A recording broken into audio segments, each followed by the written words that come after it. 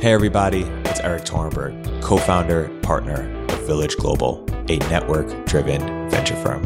And this is Venture Stories, a podcast covering topics relating to tech and business with world-leading experts.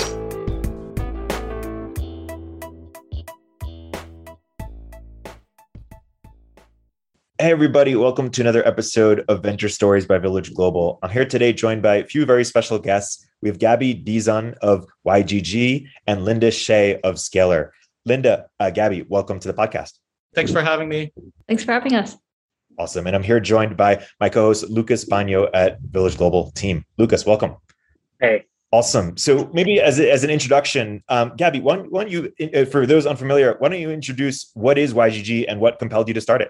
Sure. So YGG, or Yale Guild Games, is a play-to-earn gaming guild. So it's a community of gamers that play these different NFT-based games, similar to Axie Infinity. The guild itself, think of like a World of Warcraft guild, except that the guild itself owns these assets, the NFTs that we invest in, and then we lend out these assets to our player community around the world so that they can play these NFT-based games and actually earn some money from them. And why don't you give some historical overview about how this category came to be? Okay, so play to earn is a pretty new phenomenon. I would say it really just started last year. I've been in the blockchain gaming space since early 2018 and really experimenting on like what really could be the use case of blockchain for games. So there have been a lot of discussion on, players having true ownership, which means that if I have an NFT, I really own it. There's interoperability. But one of the use cases that emerged last year is that you could use these NFTs to play a game and win some cryptocurrency rewards. So these are in-game rewards that could be exchanged for fiat money. And that's how Play to Earn started. Axie Infinity popularized this model, and it started gaining traction here in my home country, the Philippines, last year during the early part of the lockdown, when people in the rural Philippines discovered Axie Infinity and started playing as a way to earn money while they were laid off, stuck at home, basically no income. And it really just took off from there. Yeah. Linda, you've been in the space, in crypto broadly for a long time. Early at Coinbase, obviously, and now starting to fund with Scalar. A few years ago, one of the early funds, we had this sort of excitement around NFTs in 2017 or 2018. It feels like, and it feels like it took a few years for it to take off. Why don't you chronicle some of the history as you've seen it in terms of this trend coming to life? Yeah, definitely. We saw the craze with CryptoKitties in 2017, and that actually ended up clogging the network, and gas fees were really expensive. And that continues to happen today. We're closer to the idea of layer 2 scaling and actually having a more scalable network. But that kind of kicked off the craze. But throughout all of that, there was a lot of discussion on the token standard ERC 721 and all the capabilities it could create, having a unique token represent a unique digital asset. And I actually was really excited of the idea of blockchain gaming specifically. Like, I thought NFT art was really interesting, but the idea of blockchain gaming to me made the most sense intuitively, just because I grew up playing video games, and being able to like have your in-game items be moved around and not be like stuck within the actual game platform itself made a lot of sense to me. And so there were a bunch of games here and there. Gods Unchained and Skyweaver, like there were definitely games that I thought were really creative, but Axie was really the game that I think brought in a lot of people into the space. And I think a core component of, Gabby definitely has way more historical context of Axie itself, but I think a core component of why we saw NFT art and gaming really take off is just the growth of decentralized finance as well. So being able to have all of these financial primitives of being able to exchange your NFTs with other people in a decentralized manner, and then have just like more primitives of being able to like lend out your NFTs items to other people. And so I think that's a really core component, because otherwise without those primitives, you're just stuck like holding these items, and it's not as fun. It's not as social. And so the growth of DeFi, I think, really led to this new trend of why NFTs were actually able to take off and become popular. One quick point to add to that is that in Axie Infinity, you win a token called SLP or Smooth Love Potions when you win matches in the arena. And one of the core reasons it started taking off was because of Uniswap, because when you won SLP, people would change the SLP to Ether and then Ether to fiat, essentially. So without Uniswap, it never really would have taken off. A few of these things have been around. Axie Infinity itself has been around for a few years, right? And yet, like, we have seen this massive interest come to be in the beginning of the year. Besides Uniswap, what do you think are other factors that made this happen in the last few months? Yeah, so I think the general maturation of the DeFi space, users being able to onboard themselves into crypto, the link with exchanges is actually something that can't be overlooked. So, for example, Binance listed SLP as a tradable token, and at first they really didn't understand like who would buy SLP in an exchange because like I can earn it for free in a game. But it actually enabled a lot of players to onboard and offboard easily, sell their SLP to USDT, for example, and then off to fiat. So there's a lot of different factors, but there's the general, like a lot of these different factors combined together to be able to have the players both onboard and offboard easily. And Gabby, one of the things that I think is really fascinating about Yield Guild games is you're not just working with Axie Infinity, you're working with a lot of other games as well, and you're enabling the access of these digital assets to a larger community. Can you explain how that works across the different games and how can you support those early players? Sure. So we've invested in a total of 10 games so far. And when we invest, we do so with a combination of the NFT assets and their related governance tokens for these games. And if you want to earn some kind of reward in the game, it usually means having to buy an NFT. That's where the kind of the asset comes from that you can earn something out of it. So in Axie Infinity, it's Axies. In games like League of Kingdoms, it's buying the virtual land that earns DAI. So you do need some form of like upfront cost component to be able to earn money. And we remove that friction by having the guild invest in those assets and then in turn lending out those assets to our players. So you can come in as a gamer with your gamer knowledge, with zero knowledge of crypto to start with, start playing the game, and then you accrue some form of reward. And then when it's time to cash out, then you need to know some crypto. And you know, when you have like $500 waiting for you, then you're pretty motivated to learn how MetaMask works, right? And so talk more about like how much of it was the ability to transport goods or and between games versus some of the more like financial elements, or like what do you think really was the killer app that made it? I think it's 100% being able to turn a in-game reward into fiat with a few easy steps that really made it happen. The other thing that Axie popularized is what we call in the scene like a scholarship program. So this is an in-game way to delegate your assets to somebody else so that I could have a lot of NFTs and then I could lend it to people who don't have any in a trustless manner.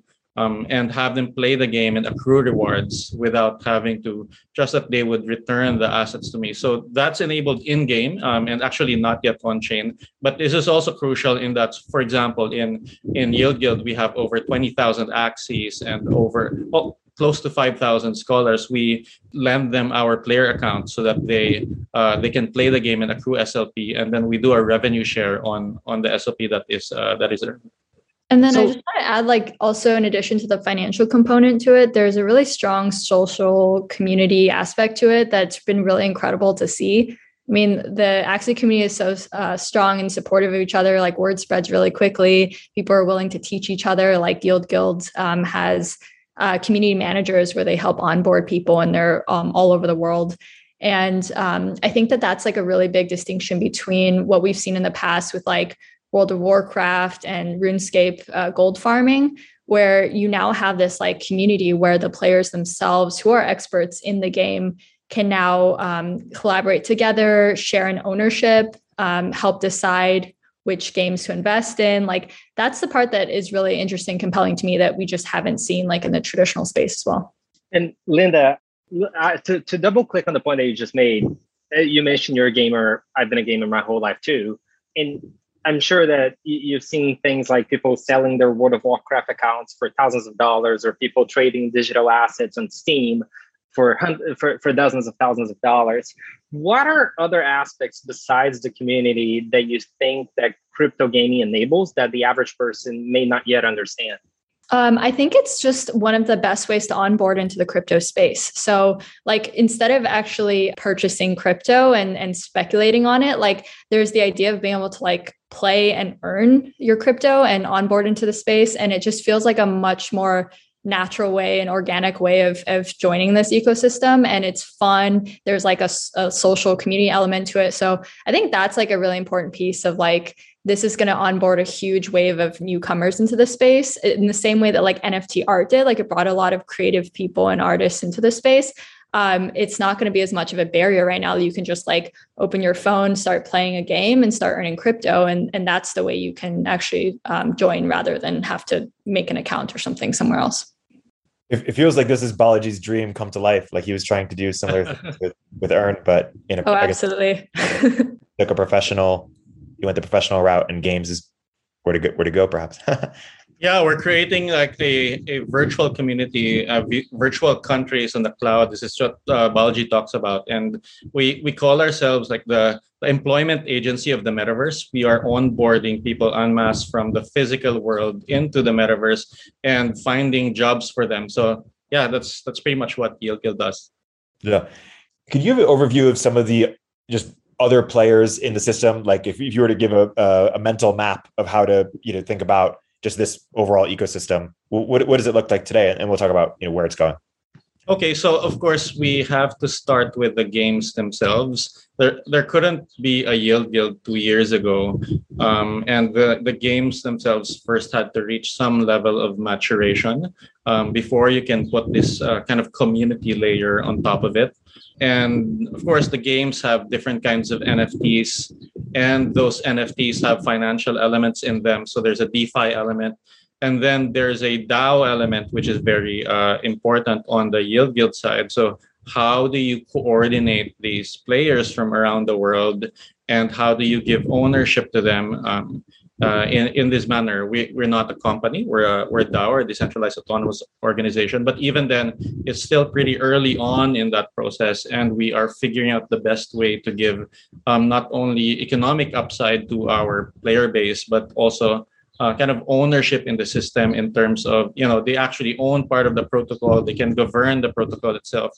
So yeah, so there's a lot of moving parts here. And I would say that it's a testament to the maturation of the crypto space that something like Yield Guild can exist today. Yeah. I'm curious to get your assessment, Linda. My cursory understanding is that, a few years ago, we were sort of, the decentralization meme was just starting to emerge. It felt like people were talking about it both in a ownership perspective, but also a governance perspective.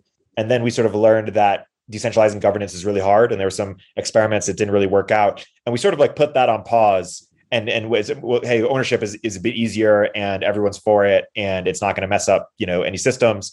And it feels like perhaps governance is making a comeback. Maybe we're getting better at it. We're creating better tools, better systems.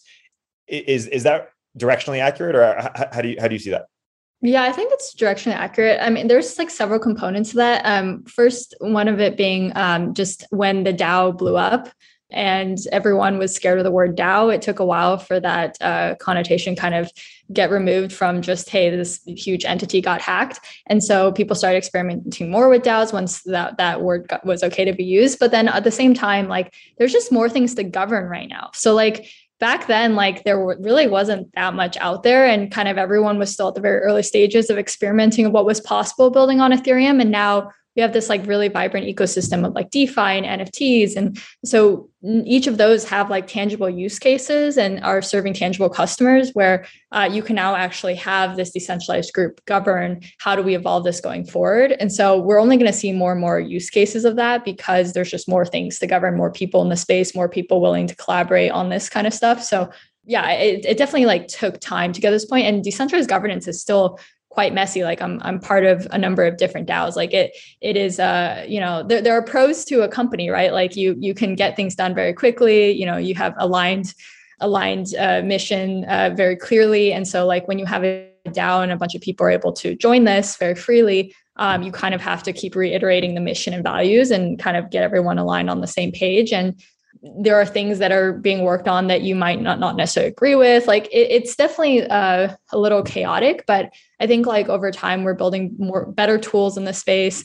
I mean, I've just been working on like Gitcoin stuff where we were talking about, hey, like we should actually have like a shared list of values where we can agree upon this is what, as we make decisions as a DAO, how do we move forward? So it was super early days, but that's where it's really fun. I think that's the best part about being able to join the space is you actually have a say in like the direction of how decentralized governance should move forward. So Linda, there was that story about Mark Andreessen coming to Silicon Valley in 1984 and thinking that he missed the whole thing, right? And similarly, I think sometimes you hear some people saying, "Oh, I missed Bitcoin in 2011, and not now. What do I do?" Talking more about the future, where do you think we are now in terms of crypto and specifically gaming? And what are you excited about that you think we haven't seen yet? I mean, I feel like everybody always says this, so it's still super early. Like, I mean, honestly, like we're just the stage where like, I mean, it's still very expensive to pay transaction fees in a lot of these use cases. So it's a really big hurdle for a lot of people to actually join the space if you don't already have quite a bit of capital. So it's definitely like very early, but I mean, in the long run, like I really believe that that crypto is going to reshape how game developers think about creating games because it's going to be more of a social collaborative ownership element to it. And so I'm really excited by that. I'm also really excited by composability. So like being able to combine like DeFi, DAOs, NFTs all together and kind of imagine like you have one in-game asset, but it's like actually a DAO, a huge group of people owning those assets themselves. And whenever that, let's say, gets resold or used, that, everybody gets to share in that. So I think there's a lot of really exciting elements, but yeah, it's super, super early. And I think Axie is just one of the few games, in my opinion, that like is actually really fun to play. I mean, there's a couple others in the space, but I mean, as more creators come into the space and help design these games, like I think we're going to have more and more fun games that we can point to and say like, hey, this is how you can onboard versus kind of forcing a narrative or something. Where are DAOs having resonating the most right now in terms of, communities thriving because of them? Like what's the status? Either of you?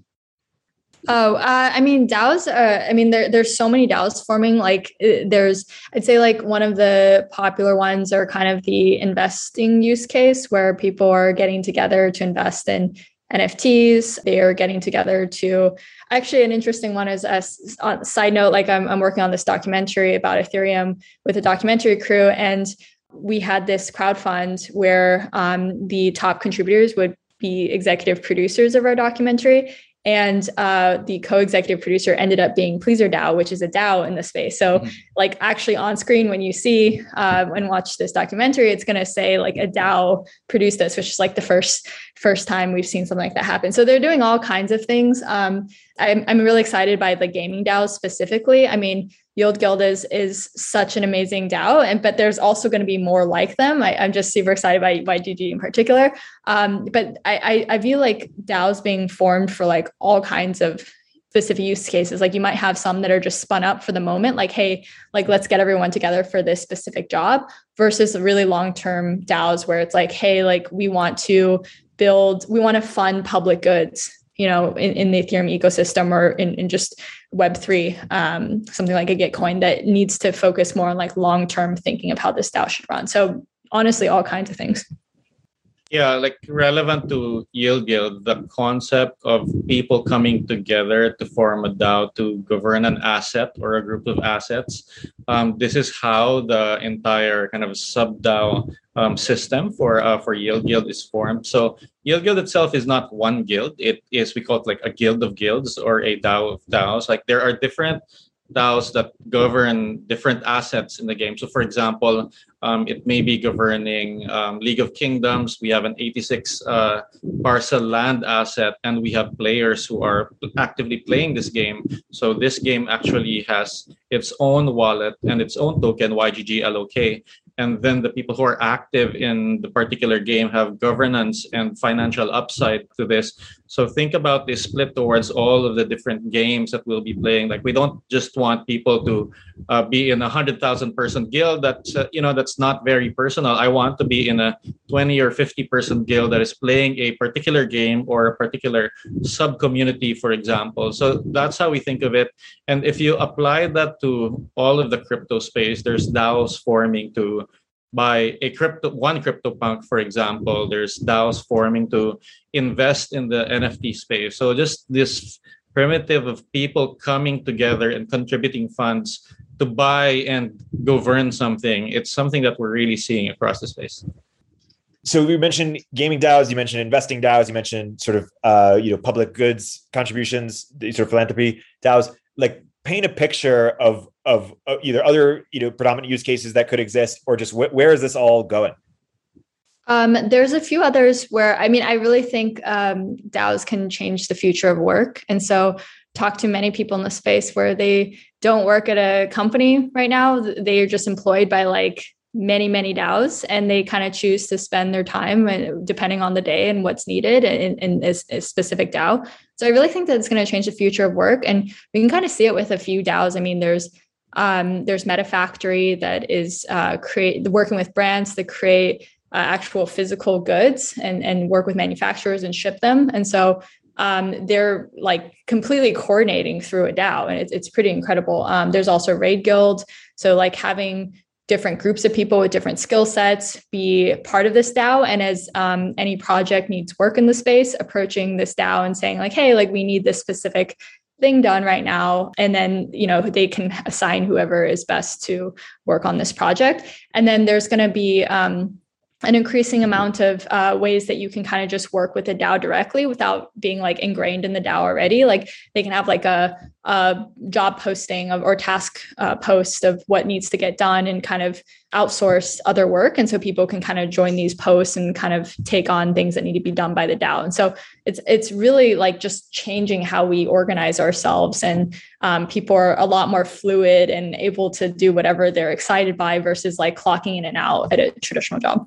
Yeah, I think it's going to get rarer and rarer that people are going to be full-time employed by just one employer. We even see this with Yieldgid, where in 10 months, we have something like 12 core full-time team members. We probably have another 7 to 8 people who are part-time that we ping whenever we need tasks done. But the bulk of our work that actually creates value are not from people who are paid full-time by the guild. Our 19 community managers that recruit and train the 4,700 Axie scholars that make up the bulk of our revenue, they're actually community members that are incentive aligned. They earn a portion of the SLP that is generated, and they aren't employed by the DAO on a full-time basis. So I think it really is reshaping the future of work.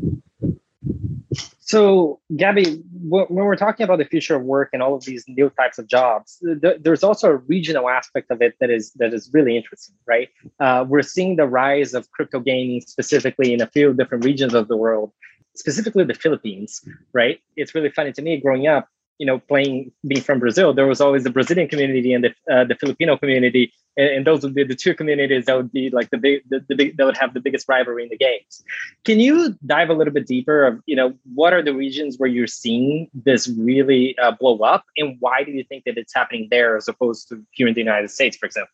Sure. So when I started playing, and it was just a few community members who were investing in NFTs, it was actually more of a kind of US European centric model, because these people generally had more disposable income to invest in NFTs. But when Play to Earn opened, where people can start playing the games with zero upfront cost and then earning using their gaming skill as a way to earn money, it really opened up the floodgates for a lot of different people from different countries to come in. So there are 5 countries where we're seeing the most activity with what we're doing. A majority of it, as you said, is coming from the Philippines, but we're also seeing a lot from Indonesia, India, and over in Latin America, a lot of action in Venezuela, in Brazil. So most of our player base come through from these countries, and of course there's still others in other countries as well. But yeah, nothing beats these 5 countries so far in terms of like onboarding and engagement for us. And what do you think that people that may not have been exposed to that community or been to those regions of the world don't really understand about this phenomenon that you're seeing? So for the Philippines, I don't think so. One thing most people don't understand is that the Philippines as kind of a social user base has always been around. And if you work in product in Silicon Valley, you've probably seen this kind of Filipino user effect. Like back in Friendster in 2003, if you guys remember that, their user base started blowing up when one Filipino American user actually started sending invites back home to the Philippines, and it actually brought down the network a lot because of their social graph, wherein you could have the 6 degrees of separation, and then going into other social networks, like of course it's Facebook, others that got taken over by Filipinos like Multiply, even to the social gaming era. There has always been a very strong undercurrent of Filipino users who are very social, speak a lot of English, are on their phones a lot, and have connectivity. So yeah, this is something that is kind of tailor-made for the Filipino audience once the cost barrier to playing a game have been removed. Got it. And Linda, you mentioned the documentary you're making on Ethereum. There is also a recent documentary that we can link to in the show notes that showed the very emotional story of a group of 70-year-old Filipinos that were making a living playing Axie Infinity, right? I'll be curious, Linda, like, engaging with the community the way that you are now, working on this documentary. What are some of the most interesting aspects or things that you've learned about the crypto community outside of the United States? Yeah, I mean, I think it's just through the documentary work has been really helpful to just continue to see how much more global the crypto space is. I mean, at Scalar, we've been investing in founders all over the globe. I mean, that's what I really loved about investing in Gabby and YGG. But as we talk to more people in the space, you just realize how vibrant it is in so many different countries. We have NFT artists in Latin America and, Filipino community with Axie. And it's just been, it's just been really wonderful to see how supportive people are of each other. How it's not just Silicon Valley, as what we've seen in the past with the early days of the internet and where things are forming. I think in this time, it is very, very global, and everyone has a lot of different perspective to offer in this case. And what I love about it is that now when you have these DAOs, you can easily employ people from all over the world and have everybody collaborate together and share in the voices, and it's way lower barriers to entry. And so I'm talking to so many people where they're the DAO we have people working in 10 different countries. That's just a natural thing of what happens. And so many times people be we haven't met with each other yet, and I'm just hearing more and more stories like that. And it's just really powerful that crypto has really brought everyone together. And as I talk to more people, it's just such optimism and kindness and support that is just really unique to see, honestly. I want to go a little bit broader around the crypto ecosystem. Lynn, one thing you were into fairly early on was privacy and privacy coins. Can you talk about how that's evolved a little bit and where we are now? Yeah, definitely. I still really believe that privacy is going to be a really important part to crypto, especially if you're bringing in a lot more kind of traditional folks into the space who are very used to having their financial transactions be private. And so the space is I think has definitely been slower on the privacy movement than I would have thought, especially on the DeFi side of things. But I think it is going to continue to play a narrative. I mean, we've invested in multiple privacy projects as of recent. So I think that as the space grows a lot more and brings in more people, that we're going to start having those conversations again. And I'd say that the privacy stuff has been, it's been interesting to see. It's kind of approached from many different angles. People building specifically privacy on Ethereum, people building separate privacy coins.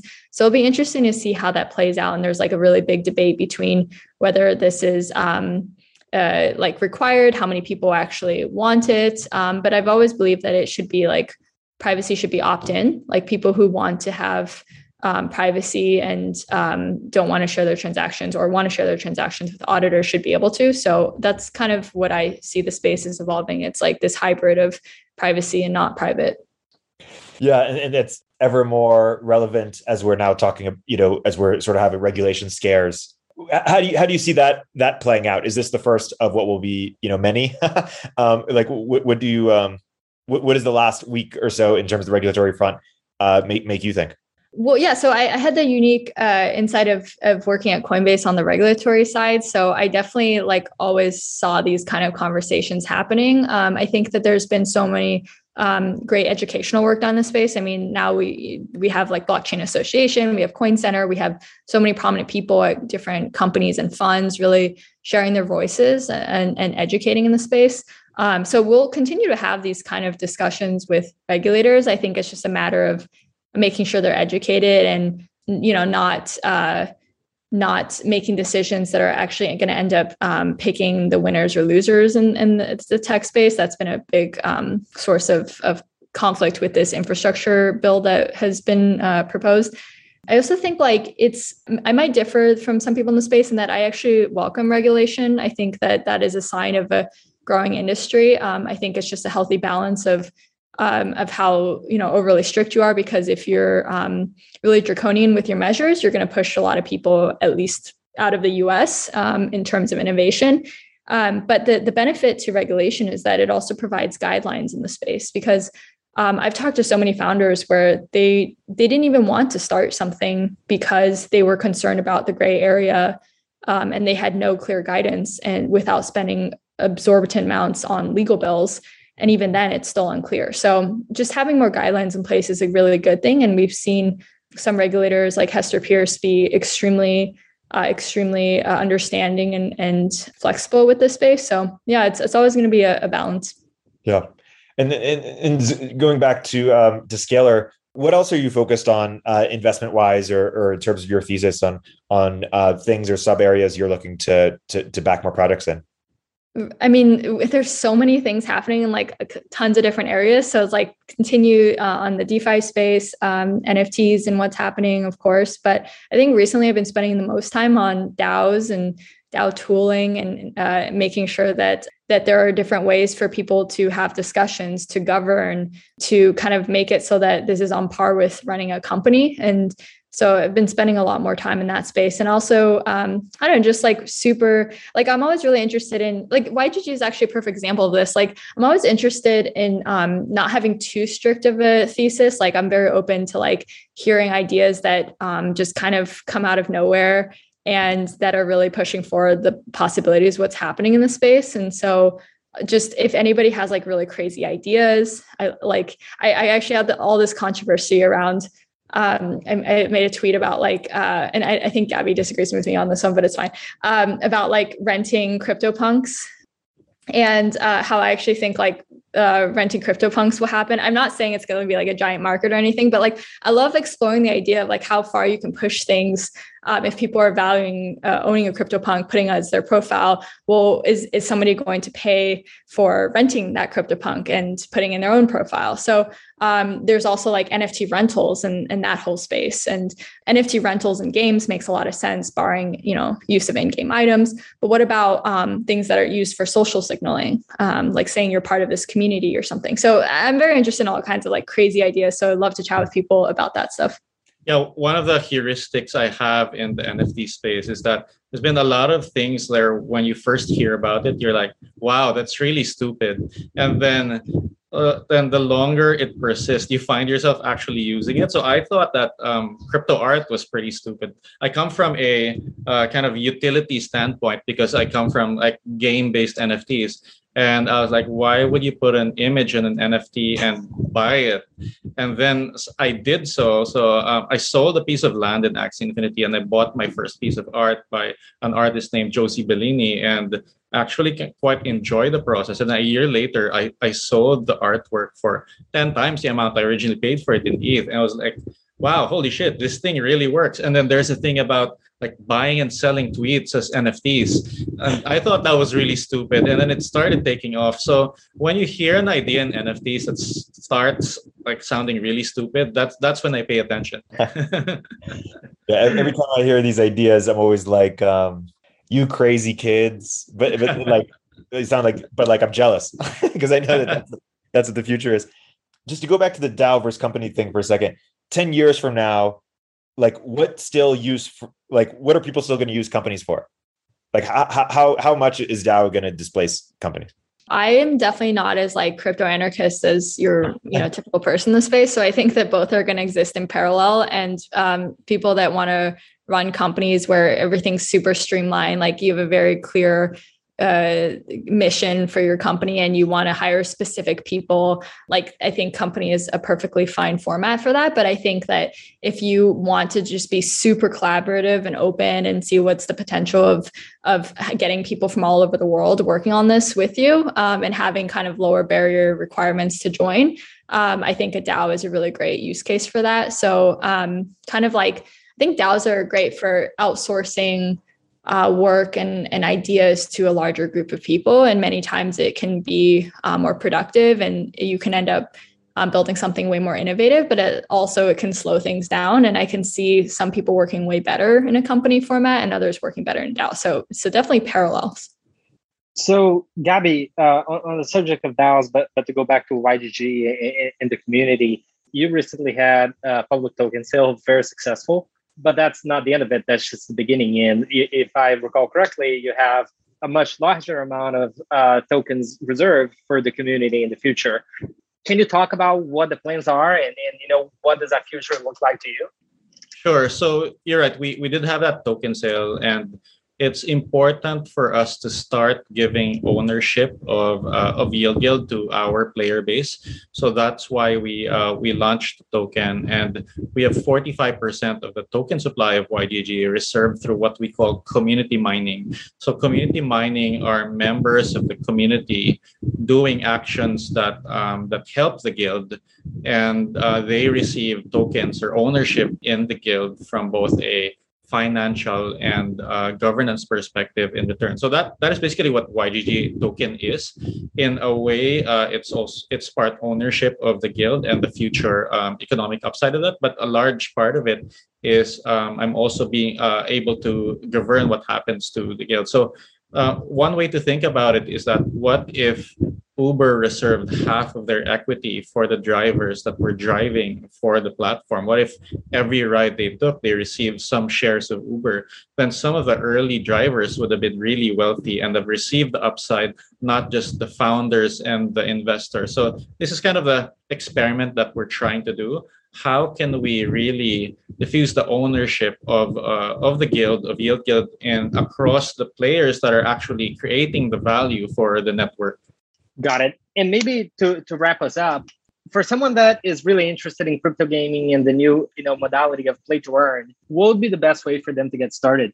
Oh, I would say just show up in the guild discussions and find a way to start contributing. A lot of people ask me, like, how do I become a member of the guild? And I just say, hop on the Discord, start talking to people, and see where you would like to contribute. The easiest way to contribute is as a player. You may join our group that's playing Axie Infinity or League of Kingdoms or Splinterlands. If you don't have the resources to buy the NFTs, then you can do so via our scholarship program. And then people find different ways to contribute to the guild once they kind of have a better sense of it. So we have a lot of content creators, for example. A lot of them stream on Facebook and YouTube and contribute videos on how to play the game. We have esports players that are competing in kind of ladder tournaments and rewards. A number of people from the community have actually been hired by the guild, some in community moderation, some as actual developers. So so there's no end of ways to contribute to the guild. We tell people just Like show up, start talking to people, and see where you can use your specific skills to make a contribution. Awesome. That's a great place to wrap. Linda, Gabby, any last plugs? Linda, do you want to please plug the documentary?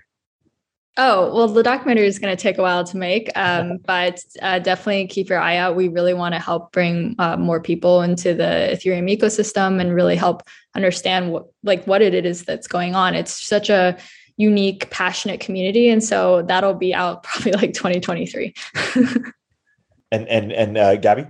Yeah, so for us, if you're a gamer and you'd like to learn more, just hop into our Discord server, discord.gg/YGG. And if you're a game developer that is making a play-to-earn game, definitely look for me on Twitter or Discord. We'd love to invest in more play-to-earn games and are always actively looking. And if you're building something awesome in the crypto space, you can find Linda on Twitter as well. And definitely absolutely 100% recommend. Yes. Likewise. Linda, Gabby, thanks so much for coming on the podcast. It's been a great episode. Thank you. That was really fun.